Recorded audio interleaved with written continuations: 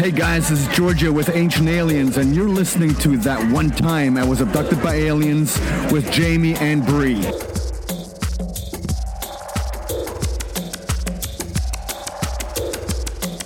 You're listening to That One Time I Was Abducted by Aliens. I'm Jamie. I'm Bree, and we're two sides of the coin. Hey guys, welcome back to another episode. How you doing tonight, my Bree? I'm so great. Hello. I am glad to be here, and I'm glad to have a little bit of alien therapy time. I don't know how you're feeling, but it's much needed this week. So many things on my mind, so I'm excited. All right, Bree, what are we talking about tonight? I figured that we should jump into Nordics because in this last episode that we released on Friday, we kept talking about Nordics when it came to Venusians. And I thought this would be a great way to cover so many different ET stories, things that we've heard about Nordics in general. You know, it kind of stems out into all of these things. Not only that, but with that stemming out, you have a lot of crossovers coming up and it gets a little bit interesting. Murky. Very murky. Murky's a good word for it. Yeah. So when we talk about Nordics, we are referring to a group of ET races that all fit the same profile of looking like a Caucasian human, really. But they are more specifically a pale-skinned, blue-eyed, either blonde to white hair. And here on Earth, we would refer that to a Nordic person, like Scandinavian or Aryan. Ooh, Aryan, eh? You want to say Aryan? Should I not? It's a little Nazi, but all right. Sounds very master racy to me. But that's what they were obsessed with. So that's also really interesting to bring that up. These Nordics are about 6 to 7 feet tall. Their eyes are usually larger than ours. Maybe their face is a bit more narrow, but overall, they are human enough to look like another one of us, you know? In fact, there have been many stories of these Nordics walking around among us.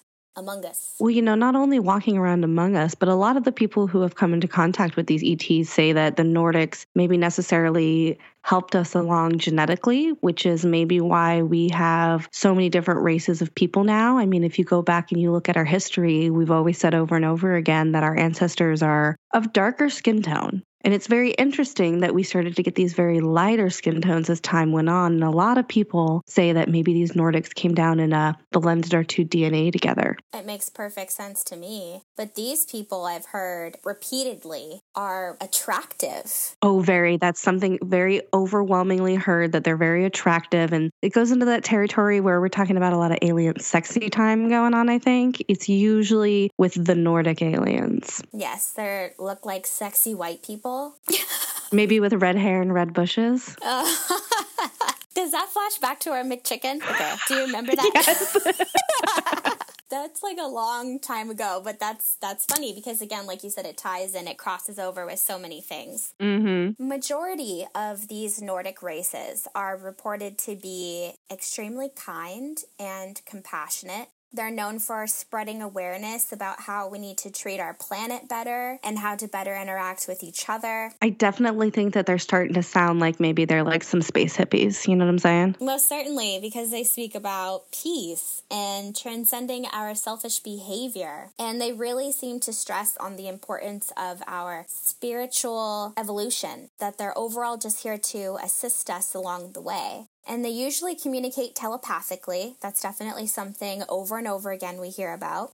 But they overall seem to generate and radiate out this feeling of love. Just being in their presence, people talk so much about feeling so loved and almost like this very angelic-like being that's really just around to assist us and help us because they care. I definitely say throughout my research, a word that kept coming up to describe Nordics would definitely be angelic. And I definitely think there are a lot of ties to our religion, that a lot of people say that Nordics had a very big influence on people like Jesus and Buddha and Muhammad and those kind of people, and saying that maybe what they mistook for angels or messengers of God were the Nordic people.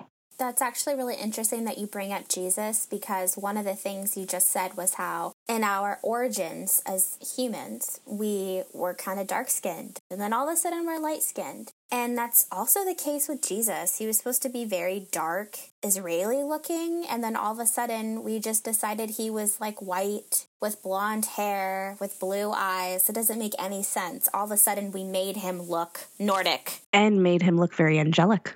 Dun, dun, dun. Both of our faces, no one can see our faces, but we're both very like, wow, we just came to an interesting conclusion. You know what it is? I'll describe it for you perfectly. You know how when you see a dog and then you hear a squeaky sound and it like cocks its head? That's what we both just did. We were like, oh. Great explanation. So this is going to stem out into so many things. We have a lot to talk about, so buckle up.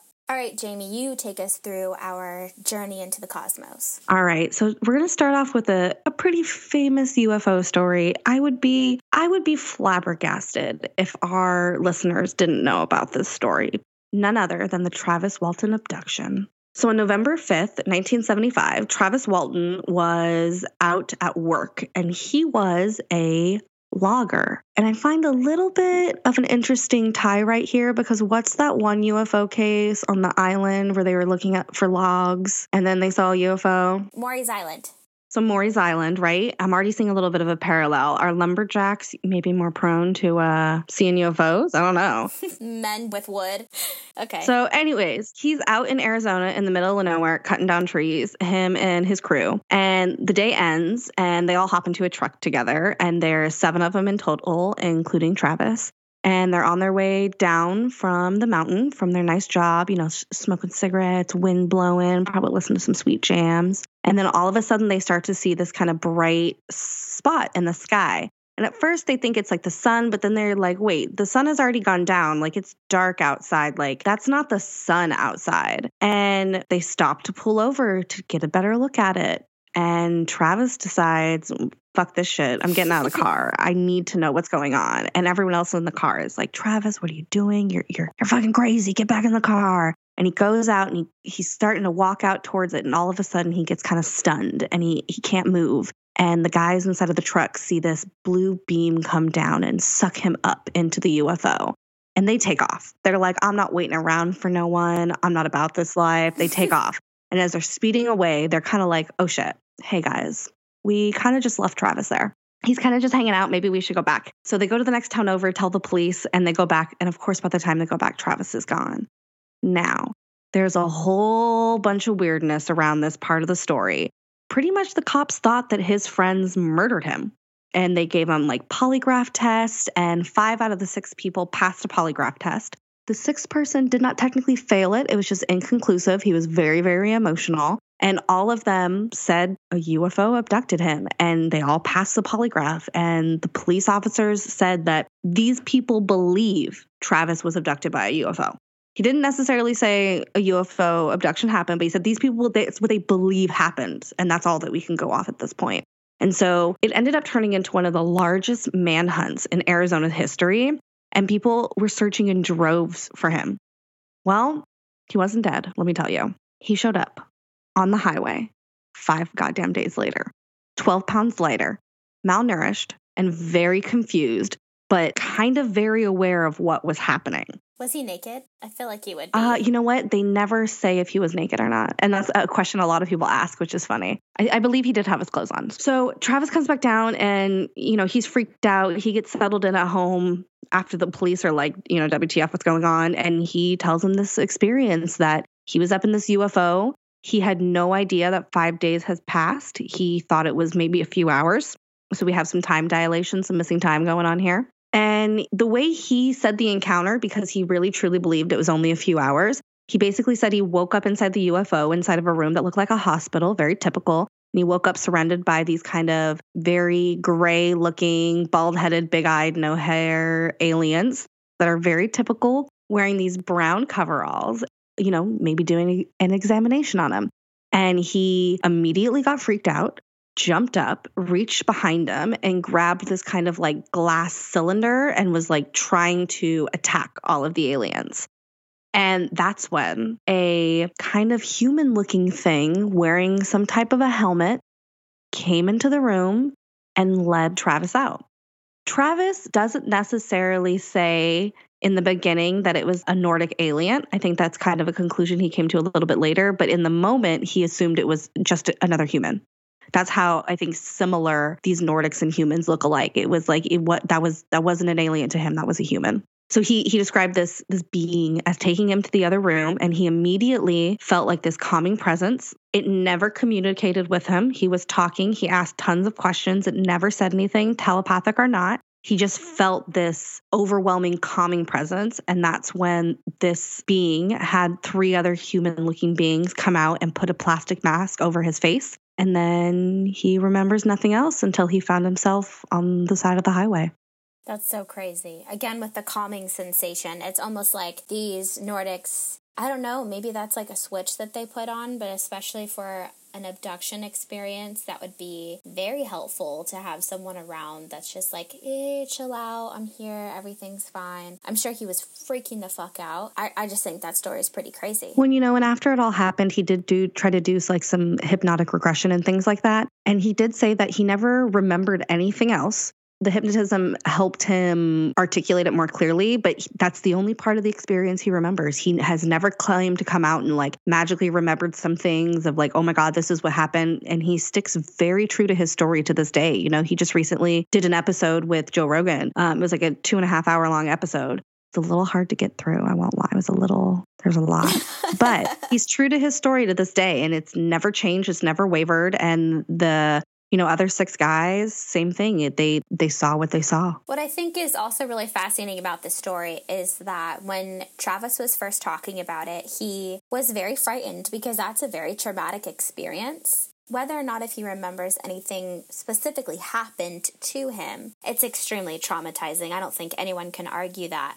But I find it fascinating that over time, he started to see it as a positive experience. That maybe he was just overly scared, like anyone would be. But then he looks back and feels like, actually, they took me up because I was hit by that beam of light when the ship came over. Obviously, there's going to be some type of radiation or whatever. So they were healing him opposed to abducting him to run, examinations and stuff. They picked him up to heal him. And that, of course, would change your viewpoint on the whole experience. And he says over and over again inside interviews, he says, I now believe that they never had any ill intent towards me when I was in that room. And that's why they were reacting to me the way that they were, because they didn't understand how I was freaking out. Like there was no danger, so they didn't understand what was happening. Another aspect to the story is the movie, Fire in the Sky. I know tons of people have seen that movie. It's basically like a horror movie. It's about Travis's experience, but they paint these ETs as these gruesome little creatures, and they're putting him through these awful maneuvers and putting the contraption over his face, and the whole thing is terrifying. They have these little things that are peeling his eyelids back, shoving things down his throat. The movie portrays this experience absolutely horrifying. And I think it's a really good example of how Hollywood takes a situation when it has to do with aliens and ETs and spins it in a way to make it absolutely terrifying. And people think of that story or like abductions in that sort of framework. Just awful. They're putting you through a horrific experience. So it's really helpful to know the true story. I know plenty of people that don't follow aliens and ufology and whatnot. But if you talk to them, they'll say like, oh, I've seen Fire in the Sky, like abductions, that's awful, all these things. And then it's helpful to tell them, well, the true story doesn't go that way. It wasn't as awful as they made it seem. And Travis is adamant to this day, like the movie is not accurate. There are things inside of it that, did not happen. And that's Hollywood taking artistic liberties and changing things. And to this day, he talks about wanting to remake the movie in the actual way that it happened. I mean, that would be so amazing to see, but I can't see them picking that up because from their viewpoint, it's like, well, how is that going to sell? Some ETs come to help you out and you're happy about it, and then what, But one thing I do like about the story is, like you said, that they all took these polygraphs and they all passed. And that is something that they put in the movie, and that I like. I think that's a great form of evidence. Obviously, you could lie and get away with it, but I think for the average person, it's very difficult to keep the same type of composure and not have any type of emotional reaction when you're lying. I wouldn't be able to do it, at least. So do you want to fact or sci-fi this one, Brie? I'm facting it. I'm facting it as well. Yes. Yes. I'm trying to work on my side picking. And not being so middle bitchy. I mean, I love being a middle bitch, and I find myself always, even when I want to fact something, there's a voice in my head that always comes up with something, you know, like a but. So I'm happy that I can for sure fact that one. All right, Brie, where are you taking us next on today's cosmic journey? We're going to Sydney, Australia. Oh, some Aussies Hot 100. We're going down under to Australia. Did I say that right? Australia. Australia. Shout out Bobby. Bobby or shout out Kesslin? Bobby. Bobby. Oh, that Bobby. Different Bobby than our usual Bobby that we harass. Yeah. So this is a really interesting story. This is not a abduction story, but this is a very strange visitation story. Like I said, takes place in Sydney, Australia. This is a story of a man named Peter Curry. You're like, this is a story. You're going to say, of a girl named Lucky. This is a story about Peter Curry. He's so lucky. He's a star. Okay, we got to stay on track right now. Never. In July of 1992, Peter is awakened in the middle of the night and is completely paralyzed. He finds a naked woman straddling him, and this woman is very blonde. Her skin is milk-colored. She has these big eyes that are 2 to 3 times larger than ours. I thought you were going to say titties. Oh my God, no. That's in a second though, hold up.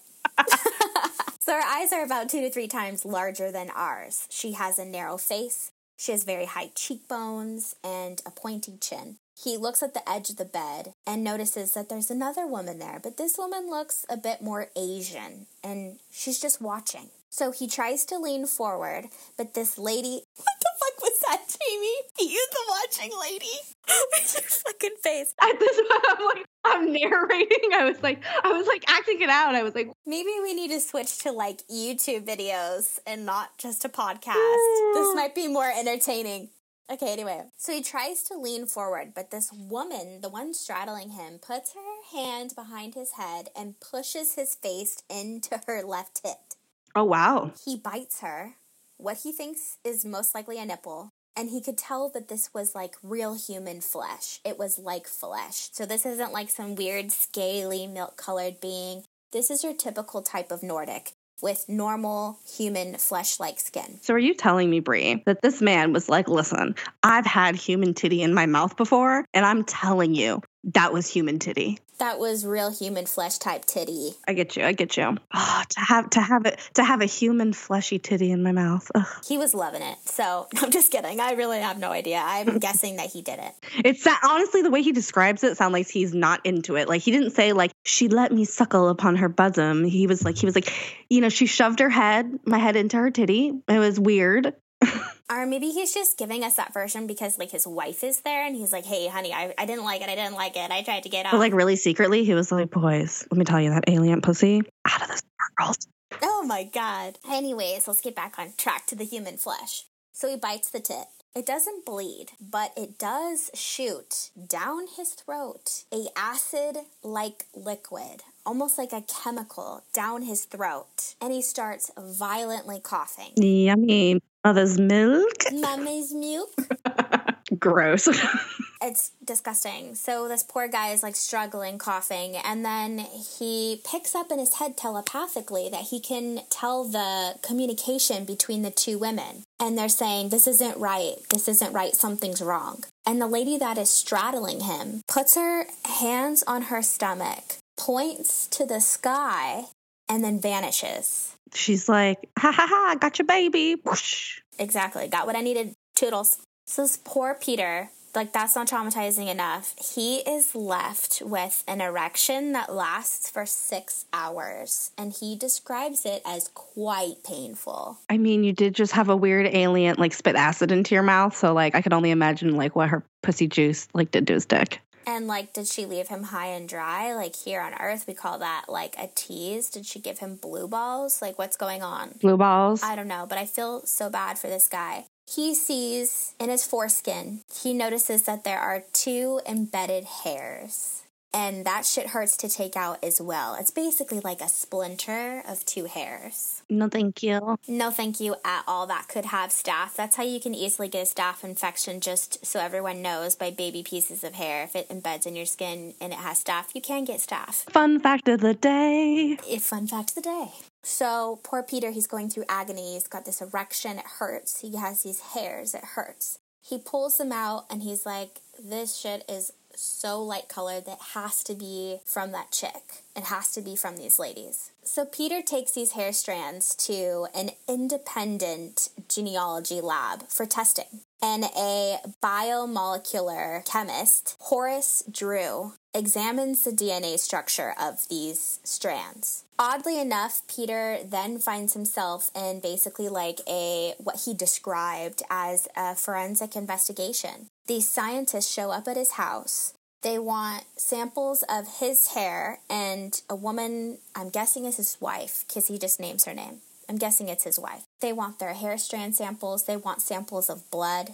And I'm guessing just to compare to what this hair strand is. The conclusion to the DNA results of this hair strand is almost unexplainable. Not only does it not match Peter's, but what's even stranger is that it's basically not like anyone else's hair. It's optically clear, like fishing wire. And normal human hair, even if your hair is gray, it still has a pigment of like brown or even like blonde or dark hair. This has absolutely, like, we're not talking like any melanin in that hair. And a normal human hair only has 1 DNA type in that hair strand. And what's strange about this strand is that there's a very rare Chinese lineage, about 0.1%, and then about 1% of ethnic Chinese. The other DNA structure that is detected was that of a blue-eyed, light-skinned Celtic lineage. It's an old Gaelic DNA lineage. It's extremely rare. It's beyond unusual. It's not anything that we have around us. I mean, we're talking like ancient times. Like, very, very, very strange. So this is overall called like a piece of hair from an alien. They don't understand how these DNAs were in the strand, where the hell it could have come from. He couldn't have picked it up anywhere around here. I mean, it's like beyond rare. Yeah, like it's not like he like went up to the fucking mountains and was like, I'm gonna pluck this hair off this here lady. And even if he did, that lineage, like, it's not around anymore. So yeah. That's what's even more strange, is like, well, how the hell did this come from? And even in his results, it said that it must have come from a person that is identical to what he described was straddling him. This Nordic, strange, alien-looking lady. And he takes a polygraph test and passes flying colors. So we have another polygraph test here. We have another polygraph test here where there's literally physical evidence. And this also ties back to one thing that you were mentioning earlier about the seeding of humankind. If this is an extremely ancient type of DNA, how is this popping up now? And then it's interesting to think about what she was doing. Like, she was straddling him, touching to her stomach, pointing to the air like star babies. This has some type of like hybridization story written all over it. You know, and it's starting to sound very similar to me as well. To, you know, I cracked a joke at the beginning about the alien with the red hair and the red fire crotch, but these two experiences, not only sexual, but have a lot of other similarities, it seems, as well. Absolutely. So based off of this extremely rare, what I consider to be evidence and story and crossover, would you factor sci-fi this? You know what? I'm going to fact this one as well. Yo, I'm going to fact it too. You know what's funny is we make all these jokes about Venusians and Venus and shit, and like we're facting two kind of Venusian Venus-y stories. We're like, fuck it, fact it right off the bat. I know, but I just can't. I'm with you. It's okay because I feel like we're about to go down a rabbit hole where we're going to start to sci-fi some things. So that's all right. So Jamie, why don't you take us on over to the dark side of the moon?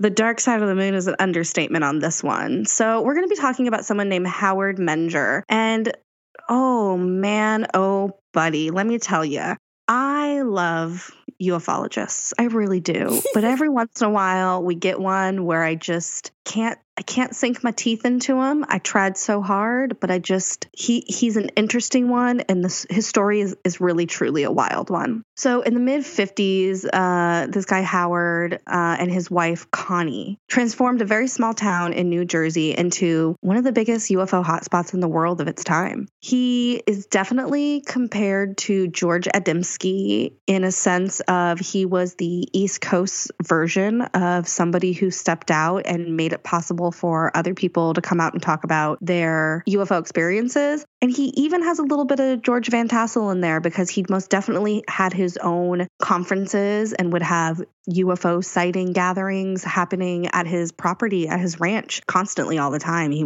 always has open arms to have people come out there and experience what he called, aliens and UFOs and things like that. So yeah, right in that time, the 50s, like we kind of covered last week. It's the same period of George Adamski. Again, George Adamski started this all, and then this is a new version of it, but over on the East Coast area. So in addition to having all of these conferences and things like that, another thing that Howard has hundreds of people who have been to his property and have had experiences and are witnesses to what was going on. They would see things like lights and crafts, and at one point they even saw beings. Howard would come down and say, oh, they're comfortable enough now, and a being would come out 300, 400 feet away and would appear to glide across his meadow and go over fences and things that were there. And these people were amazed by it. And even at one point, a psychologist from the town went and investigated these people and started talking to them and doing his own independent research and was like, all these people are telling the truth. These people, they saw these things. And so Howard started to have this really big backing behind him. And one of the big things that happened at these kind of conferences he had at his house is he had a very, very special guest walk right into one of his little UFO backyard conferences. And you're never going to believe who it is, Brie. Marilyn Monroe. Very close. Valiant Thor. Ooh, really? So I don't know if you remember this in our Valiant Thor episode, but we had mentioned that Valiant Thor had gone to a UFO conference and there was pictures taken. That was at Howard's UFO conference. Wow. Yeah. Howard's was the pad. Yeah, it was the pad. And so he had this Venusian show up and talk to all these people, and there was photos and pictures taken. And he, to this day, not to this day because he's dead, rip. But he claimed up until he died that Valiant Thor visited his ranch, and the people who were there all also agreed and said, yeah, he was there. I remember that conference. I remember that talk. I can remember that speech that day. And I remember Valiant Thor being there. How crazy. One of the ways that Howard also kind of reaches out into the other sides of this cosmos is he spent a lot of time in the mid-50s on a radio show called Long John Nebel Radio. And it was kind of the precursor to what we consider like the Art Bell show today. Like there would be no Art Bell show if it wasn't for Long John Nebel. And it was this show that aired at 5 o'clock in the morning, and he would talk about spooky things. And somebody who came on very frequently was Howard. And he was very known in the East Coast area. People would tune in to listen to Howard's stories. He sounds like a celebrity. He was definitely a celebrity of his area. Like hands down, he was a celebrity. Now, he also had a lot of photos that were George Adamski style, although I have to admit they are way, way worse than George Adamski's ever were. Like they're really bad. And I guess eventually over time is one thing that happened with Howard is Howard's stories started to change. Like the way he talked about things and the way he like communicated with aliens would completely change, and where he thought they even came from would completely change.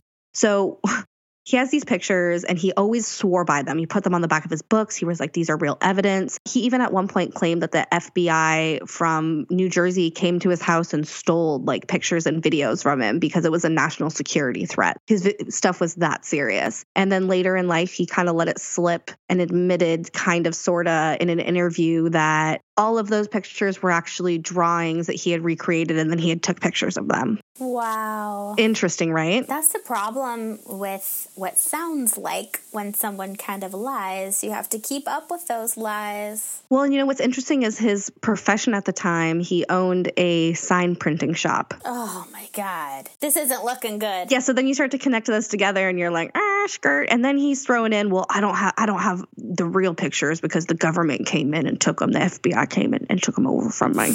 And it wasn't just Howard who was into this. His wife was also very into it, who had her own experiences. She actually wrote a book that came out before Howard came out about his story under a pen name, so it wasn't her real name. And then the two of them ended up getting married. And then he realized that her book was true and that he was actually a Venusian alien who was reincarnated on Earth. Oh, wow. Meant to be. Yeah, his stuff is all over the place. He claimed to the first time he ever saw one of these kind of Nordic, Venusian, whatever we want to call them, women was when he was 10 years old, and they came to her, and they came to him all the time. All of these aliens, he started off by saying that they were Nordics / Venusians from Venus. And then as time went on and he got older, he decided that they were no longer from Venus and they were no longer technically Venusians or Nordics per se. They were just some sort of aliens that looked like humans, and that they have been here over the millions of years, and that they seeded life here on Earth, that they are basically our gods. And what all our religious texts talk about are these human-like people who came here and literally made us who we are today. He says that they come back in cycle every couple thousand years, and that the last time they were supposed to be here was in 2012, but I believe he passed away in like 2007 or 9. So he didn't get to see him this next time they came back. Oh, that's too bad. Yeah. So Howard wrote a bunch of books, and he did this literally up until he died, until, in 2009, until he passed away. He was still talking about all these things. And unfortunately, people started to pick his stuff apart. It's interesting. There's not a lot of information about him on the internet. It seems like they want to take a lot of that off, a lot of like George Dembski. A lot of the documentaries about him are older and really hard to find, but there is stuff out there. And the funny part is as much as a lot of ufologists look into a story today and call it a little bit more bullshit, the people in New Jersey who were around him and experienced what they experienced around him have nothing but wonderful things to say about him to this day. It was actually funny. One of the guys who was describing him described him the way that we would describe Josh, as like this tall, quiet, only speaks when has something important to say. And I was like, Josh vibes. Yes. And I totally understood what they were saying. And they were like, a person like that isn't going to come out and talk about aliens and not mean it. And so you have this thing where it's a little bit opposite of George Dembski, where you have, instead of everyone thinking that he's full of shit, most people think that he's very not full of shit. And it's just been over time that things have started to unravel. But, he really convinced the people around him they experienced whatever it is that they experienced. Well, that leaves me really tied up into the story, unless things change. Because my mind starts to go like, well, maybe this person is telling the truth, and then maybe they're getting just like dementia, so the stories change just slightly. And that could be a big part of it too. But, one thing that he did always say time and time again is that whether or not he called them Venusians or, Nordics or what they were, is they had those same type of principles. That they were here, they were talking about love and peace, and they were here to help us and to guide us as maybe these like motherly and fatherly kind of figures, and that they were very beautiful with blonde hair and blue eyes, and that description of what Nordics all have described about them every time somebody talks about them. Very interesting. One other thing about Howard that is very interesting is that Howard took a big chunk of time off of doing these conferences and talking about aliens. I mean, I'm talking like a 5-6 year period where he was not in the public eye, nothing. And he claims that it was because he went and started working for the government and was building UFOs, and that he successfully built multiple UFOs. And that the only reason he stepped away from the alien world was because it was a national security threat again. And so he had to stop talking about it. And then when he finally quit working for the government and making UFOs, he decided to come back and start doing the UFO circuit again. All right, so now that you know that he apparently built UFOs, Bree, are you going to factor sci-fi this? I'm sci-fiing it. I can't. This one's a sci-fi to me. I'm going to sci-fi it as well. You got weird government UFOs. Yeah, and then Valiant Thor, just no, that's a bad bone. And, I would have given him the benefit of the doubt because of his people being like, no, he was great, and, da-da-da-da-da. But it just doesn't add up very well. Working at a printing store, I mean, come on. How do you go from working at a printing store to building UFOs? There's no way. Why, just because you have the insider information? No. All right, Bree, where are we going on our last stop of our cosmic journey? We're going to Switzerland. Oh, the Swiss. That's not a Swiss accent. I don't know what that was. I have no idea what the Swiss accent is. I know Me they either. speak German, or at least Billy speaks German. I know that there's Swiss cheese. We're going to Switzerland. She'll be coming around the mountain when she comes Switzerland. She'll be coming around the mountain when she comes Switzerland. Girl, that is not a song. Leave me alone. Leave Brittany alone. Leave Brittany alone. All right. We're going to cover Billy Meier. Ooh, the way you said that was just like, ugh. Billy Meier is probably the most controversial, most debated, as well as most documented type of case. And he's a big one. I felt like this would be a great time to cover this because we are talking about Nordics. And Billy's real name is Edward Albert Meier. He was born in 1937. He's still alive, so he's 84 years old. And if you thought your other story was wild, this is beyond wild. His past is quite colorful. I feel like it's good to mention some of the things about his past. It really paints a picture of where he's been and where he is now. Also kind of adds a little bit to all the stories. It's just really interesting, wild bits that to me seems like they're just thrown in there as his life story. And I just feel like that adds to the drama of everything. You know, I like it when you spill the tea, so spill the tea. I'm just going to name off just a few things about this man. Give me just a little handful. Yeah. Okay. So he once joined the French Legion. He went to jail quite a few times. One of them for hitting a woman with a towel. Although he claims that she hit him first. So she hit him with a towel, and then he was like, bitch, no, I hit you back, and then went to jail. Who knows if that's really the whole story. He was also a snake trainer. He was also an assassin. He went by the name The Phantom. So he was known as The Phantom. He was the real-life Swiss Army knife. At this point, can we just say that he is Jack the Ripper and also the Zodiac Killer? I mean, I would believe it at this point. The poor guy only has one arm because in 1965 he had a bus accident in Turkey. And about the 1970s is when he starts to come out about his contacts. So he's a little late to the game. Yeah. So, but see, okay.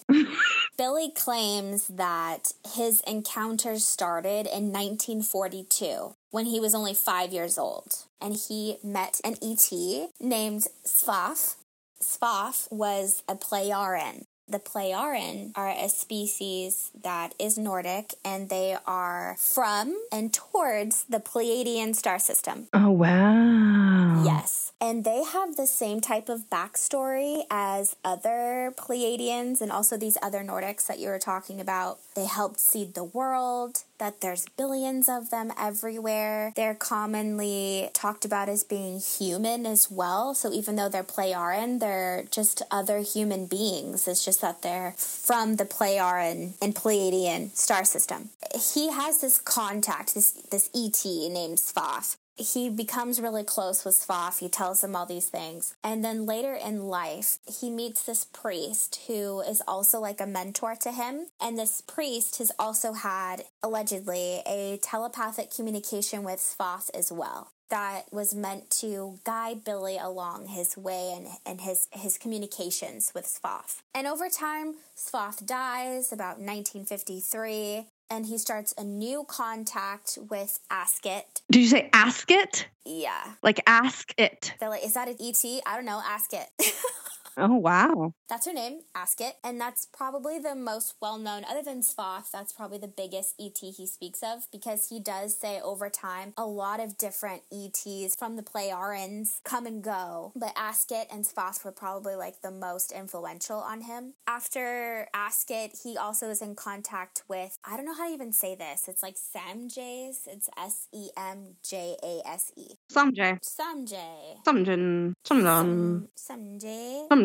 Samjay was the granddaughter of Svaf. And so it's almost like everyone in the family comes to see him over time. And that's also the name that he decides to name Samjay Silver Star Center, which is his organization's headquarters in Switzerland. So maybe this is where this white race of people came from. They're space people. C'est de Switzerland. Earth people brown, space people white. Please don't put that on podcast. He really over time just learns so much from the Plejarens. I mean, they tell him like there's 120 billion Plejarens across the universe, and they all look Nordic. They all look like Nordic humans. I can't believe it. He travels the world with Asket. Asket takes him, like I said, all over the world. He meets Saddam Hussein, he meets Gandhi, he meets all these world leaders, as well as Jesus. The Plejarians tell him that they're seeding children, and they look for someone to choose, and they chose Billy as the 7th prophet. And so, as the line goes, there's Enoch, Elijah, Isaiah, Jeremiah, Emmanuel, who he claims is Jesus. We'll get back to that. Muhammad, and then Billy Meyer. So Billy Meyer is our 7th prophet that's been given to us. We're getting into real cult land here, I feel like. Absolutely. He travels, meets with Jesus, because, he's also chosen. And then what's really interesting is he spends some time in Jerusalem, and he's with his priest mentor. They come across this, hole, and he gets this urge to investigate it. Telepathically, they're like, yeah, what's in that hole? Wait. Did he find the Holy Grail? Close. Oh, okay. What he finds is the abandoned tomb of Jesus. Oh, hell no. Hell no. There you go. To the no. Oh, hell to the no. So along with missing books from the Bible. And this is basically like the alien version of the Bible. Was his name Billy Meyer inside of these books as the 7th prophet?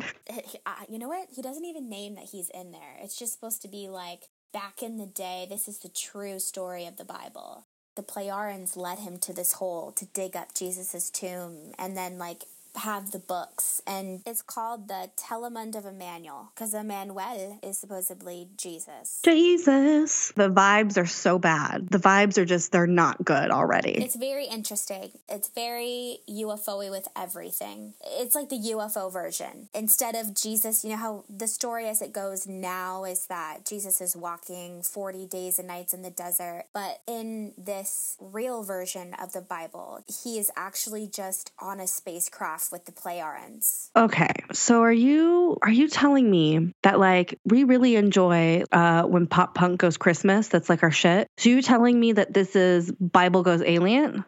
Yeah. Wow. Absolutely. It's everything is mixed out for an alien version. And specifically with the Plejarians, which is very interesting. Honestly, that makes a little bit of sense with me because if you know anything about the Bible, which, maybe our listeners do or don't, I know you know the story, Brie, but that when they were traveling in the desert, they were carrying the Ark of the Covenant with them. And inside of it was this thing that they called manna that they ate. And that's how they survived out there. And I always got very space vibes from that. It's a space nutrient that a higher being had developed in order to they don't have to live off plants and animals. They eat this thing that they make. And that always reminded me of that. So it's interesting that he specifically links that Bible story to them being on a spaceship, because then that makes sense. What if the spaceship is the Ark of the Covenant and the manna and stuff that they're eating inside is the weird alien goopy soup that the aliens eat? Well, listen, I'm all about the ancient astronaut theory. I agree, but I cannot see how these books are specifically mentioning that Jesus is on a spacecraft with the Plejarians. All right. Who is his specific contacts, the Plejarians. Okay, I get you. But I like the idea of where the story can go. Yeah, I like the idea as well. Also, apparently, Jesus never died. He was in a coma. He was chilling. And his real name isn't Jesus. His name is Emmanuel. And they made that up. So, after he was in his coma and he, peaced out, they made it up that his name was Jesus and added all this extra stuff about him, which isn't true. Jesus was really just a man. He wasn't anything special. He didn't have any special sauce. I mean, again, I know that a lot of this sounds very bullshitty and Billy Meyer sounds like a crackhead, but I'm digging the vibes. I like it. I like that Jesus is not really Jesus. I like that he was in a coma. That makes so much medical sense to me. I'm all right, I'm digging this theory, man. The problem with that is sometimes I think rational theories mixed in with bullshit are what makes people gravitate towards that, because there's little bits and pieces that makes perfect sense. Oh my gosh, this is what we've been missing this whole time. But then there's all this added bullshit in there where you're just like, what the fuck? That sounds like the building blocks of conspiracy theories. Anytime someone starts to claim that they're a prophet, I immediately red flag. That's just like very strange to me. I get you. So we're doing Valiant Thor, Venusians, and claiming yourself as a prophet. Yeah, pretty much. All right. I like our running tab of red flags. So we're keeping it pretty tight. Get it right. Get it right. Get it tight. Get it right. Get it right. Get it tight. I found you, Miss Alien Booty. Oh. Drop it back and bring it back to me. So these Plejarians tell Billy all kinds of things. Mm-hmm. And he's able to travel in the past and he's able to travel in the future with these Plejarians. So he has seen post-apocalyptic versions of Earth where we could probably be going down the road if we continue our destructive behavior. So one of the things that's really interesting about Billy's case are the mounds of not only prophecies, but photos, metal alloys, like samples, and sound recordings of the crafts as well. Just in 1964, he took over 1,200 pictures. So many people, which I think is crazy, so many people have claimed him to be, or have claimed him as a contactee to hold the most photographic proof for pictures. And everyone listening to this podcast has seen at least one of Billy's pictures. Billy's picture, the one that's looking over the Swiss countryside, is the picture that is in the X-Files for the I Want to Believe. So that poster, anytime now you see I Want to Believe, that's Billy Myers' photo. Do you know what I'm talking about? Wow. Yeah, the X-Files one? Uh-huh. And now you see it on t-shirts, you see it on keychains, they've taken the same photo, it's everywhere. That is Billy Myers' photo. That one is not too bad. There are other photos, though, that are just, in my opinion, horrendous. There is one photo that is very well known as the wedding cake UFO, and it is very close up. Well, most of them are really close up, and then there's other ones that look like they're up from afar. They're very close up. It looks like the lid of a trash can and then silver ornaments glued all around it. I have heard a dispute about this photo. I'm going to send it to you, and you're also going to put it on Instagram so everyone can see this photo and make up their minds for themselves. But it has been analyzed quite a few times.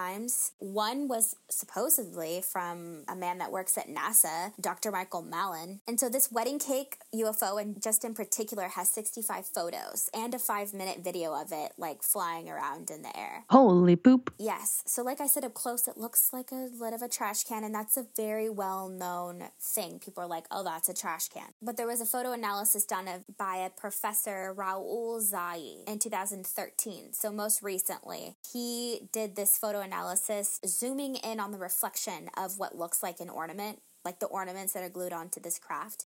He basically is able to put it in relation to the size of this ornament and then the size of the trees in the background, like the reflection of the ornament, and comes to the conclusion that Meyer must have been like 20 feet of the object, and that the object must have been 14 to 21 feet in diameter. So for him to get a picture of these photos, the object must have been at least 40 feet in the air, so that it couldn't have been a trash can lid. I don't like it. I don't like it. I don't like it. Yeah, I don't like it. You know that I don't like when numbers get involved, when you tell me like how wide something is or how far off the ground is. I don't like it. I don't like any of it. It sounds like bullshit to me is what it sounds like. And he did make a video about it. I think you can watch on YouTube. He's basically like drops the photo in and then like adds all this stuff and does the math, and I'm like, I don't know. No, that gives me flat earth vibes. Like, no, I can prove it to you. Let me show you in my YouTube video. And one of the things with Billy's case is they're like, you think he's a crazy man, but yet you think he could make all of these elaborate photos, and this was before Photoshop and all of these excuses. But the photos themselves just don't seem realistic. There's a few photos, like I said, the one above the Swiss countryside that we all know, the I Want to Believe poster one, sure. This wedding cake UFO, absolutely not. Like, it screams sci-fi at me. It almost makes me angry. And I wanted to believe this guy's story, but when people start to make prophecies and they don't come true, I'm immediately like, no. And what's worse, in my opinion, is some people look at these things as things that he actually predicted correctly. So one of the things that the Plejarians told him was that, this was like back in the day, they told them that we're going to get ourselves into a World War III. Well, in my opinion, I think that is a really easy thing to throw that out there as a prophecy. Like, if that happens, that's not a surprise. That it seems so probable. I mean, realistically, World War I and World War II happened in a blink of an eye, back to back from each other. So, of course, it is safe to assume that a third eventually is going to happen. Exactly. But I guess, supposedly, Billy claimed that the Plejarians told him a long time ago, and that this was published before anything happened, that United States would get into another war with Iraq, and that the president that puts us into this war, his father would also be a former president. So we're talking about the Bushes. The metal, it's been tested. They said it's not anything from here. It would be crazy for him to come up with this metal or to make this, but who knows? Now, Billy, because this is in Switzerland, he created basically like a UFO religion out there. It's in German, of course, but it basically translates to Free Community of Interest for the Border and Spiritual Sciences and Ufological Studies. They have basically like a commune out there in Switzerland. They've got people, his followers out there. They're working on the farm. They're all there because they believe in Billy's stories, and they're out there to see the ships and the Plejarians. You can also join this group for a lovely annual fee, and then kind of the more in-depth you get into this program, the fees are a bit additional, like on top of that, and you also have to commit to spending time actually there on this property, like helping out and doing these kinds of things. Billy's official representative for here in America is Michael Horn. I feel like I overall sort of don't believe Billy's stories because of Michael Horn. Now, I don't want to make an enemy out of anyone, especially because I know for certain that he has come after people that have talked negative about Billy and stuff like that. I just don't like that what I've heard him say in particular is things like that most people that come out with these abduction stories, if it's not already fantasy, then it's military. It's MILABs. We believe in MILABs. But to say things like, if it's not military, then this is like a fantasy. And I've heard him say things like, what makes people think that they're so special that aliens, in outer space are going to come all the way down here just to visit them. And then I'm thinking, isn't that the same kind of thing with Billy, though? Like, why would we say that Billy is the one and only? And he kind of perpetually keeps saying that Billy is the one and only. Billy is the best. Billy is the only one that has real scientific proof. And I've seen other people say the exact same thing. You either 100% believe a story and somehow he is the one and only true contactee, or his story is completely disregarded. That's kind of how he is in this ufology community. It's completely split down the middle. A lot of people say he's a hoaxer. So I just struggle anytime someone says, I'm the one and only. I, am the best. And, you can't believe anyone else that talks about ufology because they're only in it for the money and people are talking about things that they don't understand. Well, I'm into it, and so we look into it. So I just felt like some of the things he said felt like a personal attack. I was like, well, that's rude. So sometimes it's hard for me to believe that story just because his representative is the one that's saying he's the best. Now, if someone knows, because I couldn't really find out, if someone out there knows, please let me know if Billy has said that himself. Because if Billy hasn't said that, then maybe I'll take more credibility to his story. Maybe it's just that his representative is out there saying that, and I'm not going to bash on someone just because their so-called rep speaking for them is saying that. But if Billy is for sure saying, no, I'm the one and only, then I for sure 1000% sci-fi that entire story. There's no way. There's no one and only. Honestly, the story to me is a big giant sci-fi. I'm not into it in any way, shape, or form. I'm just whatever. It's just nuts. That's what I'm saying. There's too much for me to even want to try to understand it. There's just so many red flags that are being thrown that I'm just I can't. Billy, you sound crazy.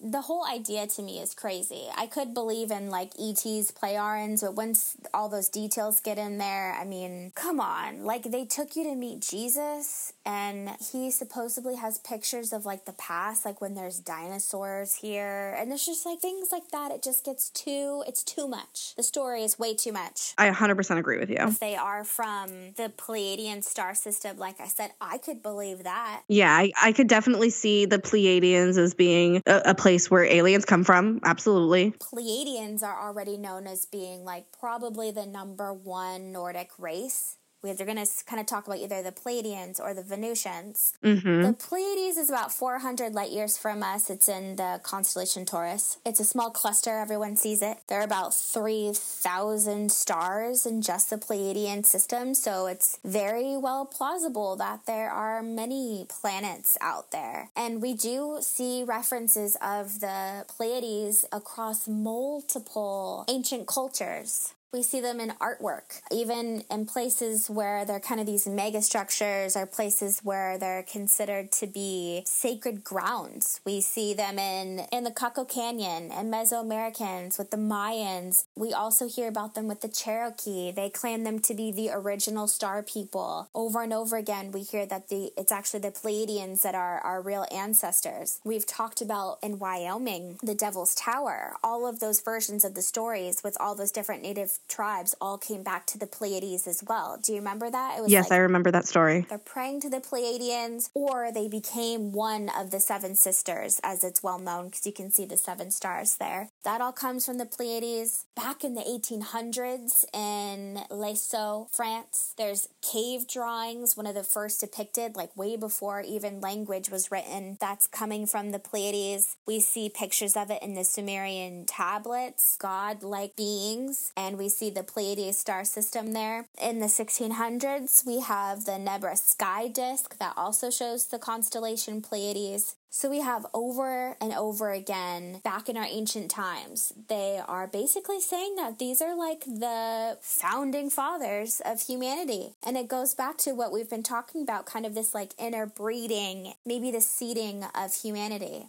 And one thing I thought was extremely interesting that we've covered a couple years ago, everyone knows the asteroid-looking object that came from a different solar system. Amamomu, Amamimu, Mimami, Mimumi, Amumamis. How do you say it? Amamomis? Oumuamua. Oumuamua. And how strange Oumuamua was, right? You know, that drawing that they released was literally just a drawing. Like, they never actually showed us what that shit looked like. They said it was that it was basically a cigar-shaped craft. And one of the things we hear over and over again about these Nordics always ties to either like a light ship, so like an orb, and also a cigar-shaped object. And what I found extremely worth noting was that an astronomer from the University of Hertfordshire basically backtracked Oumuamua and traced its origins, you know, where it came from, where its path was, and traced it all the way back to this object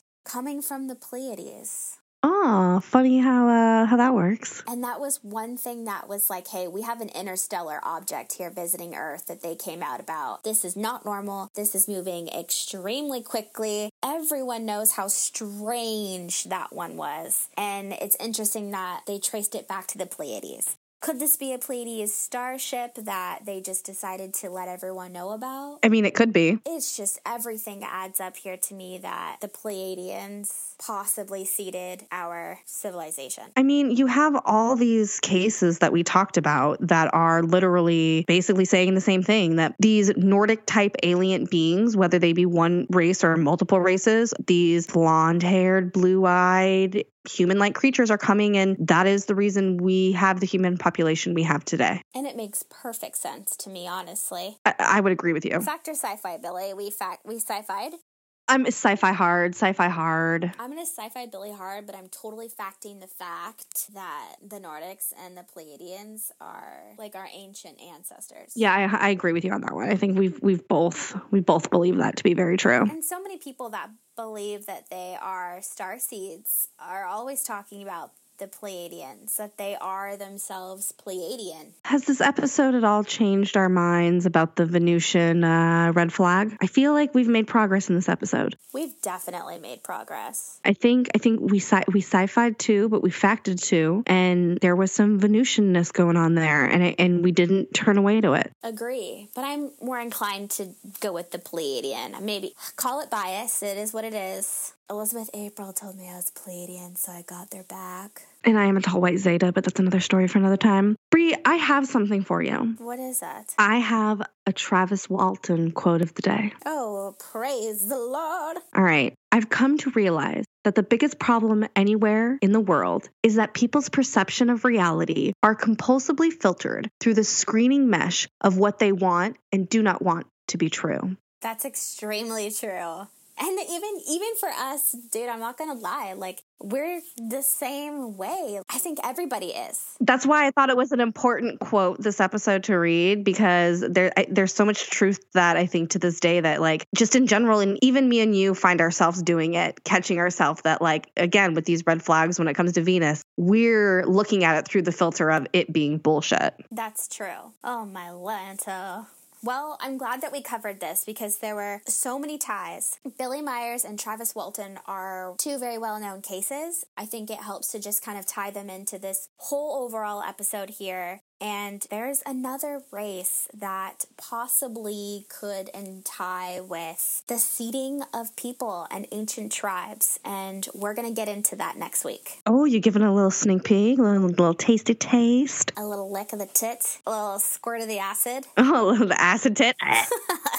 All right, Bree, I love you dearly. You are literally my angel from heaven.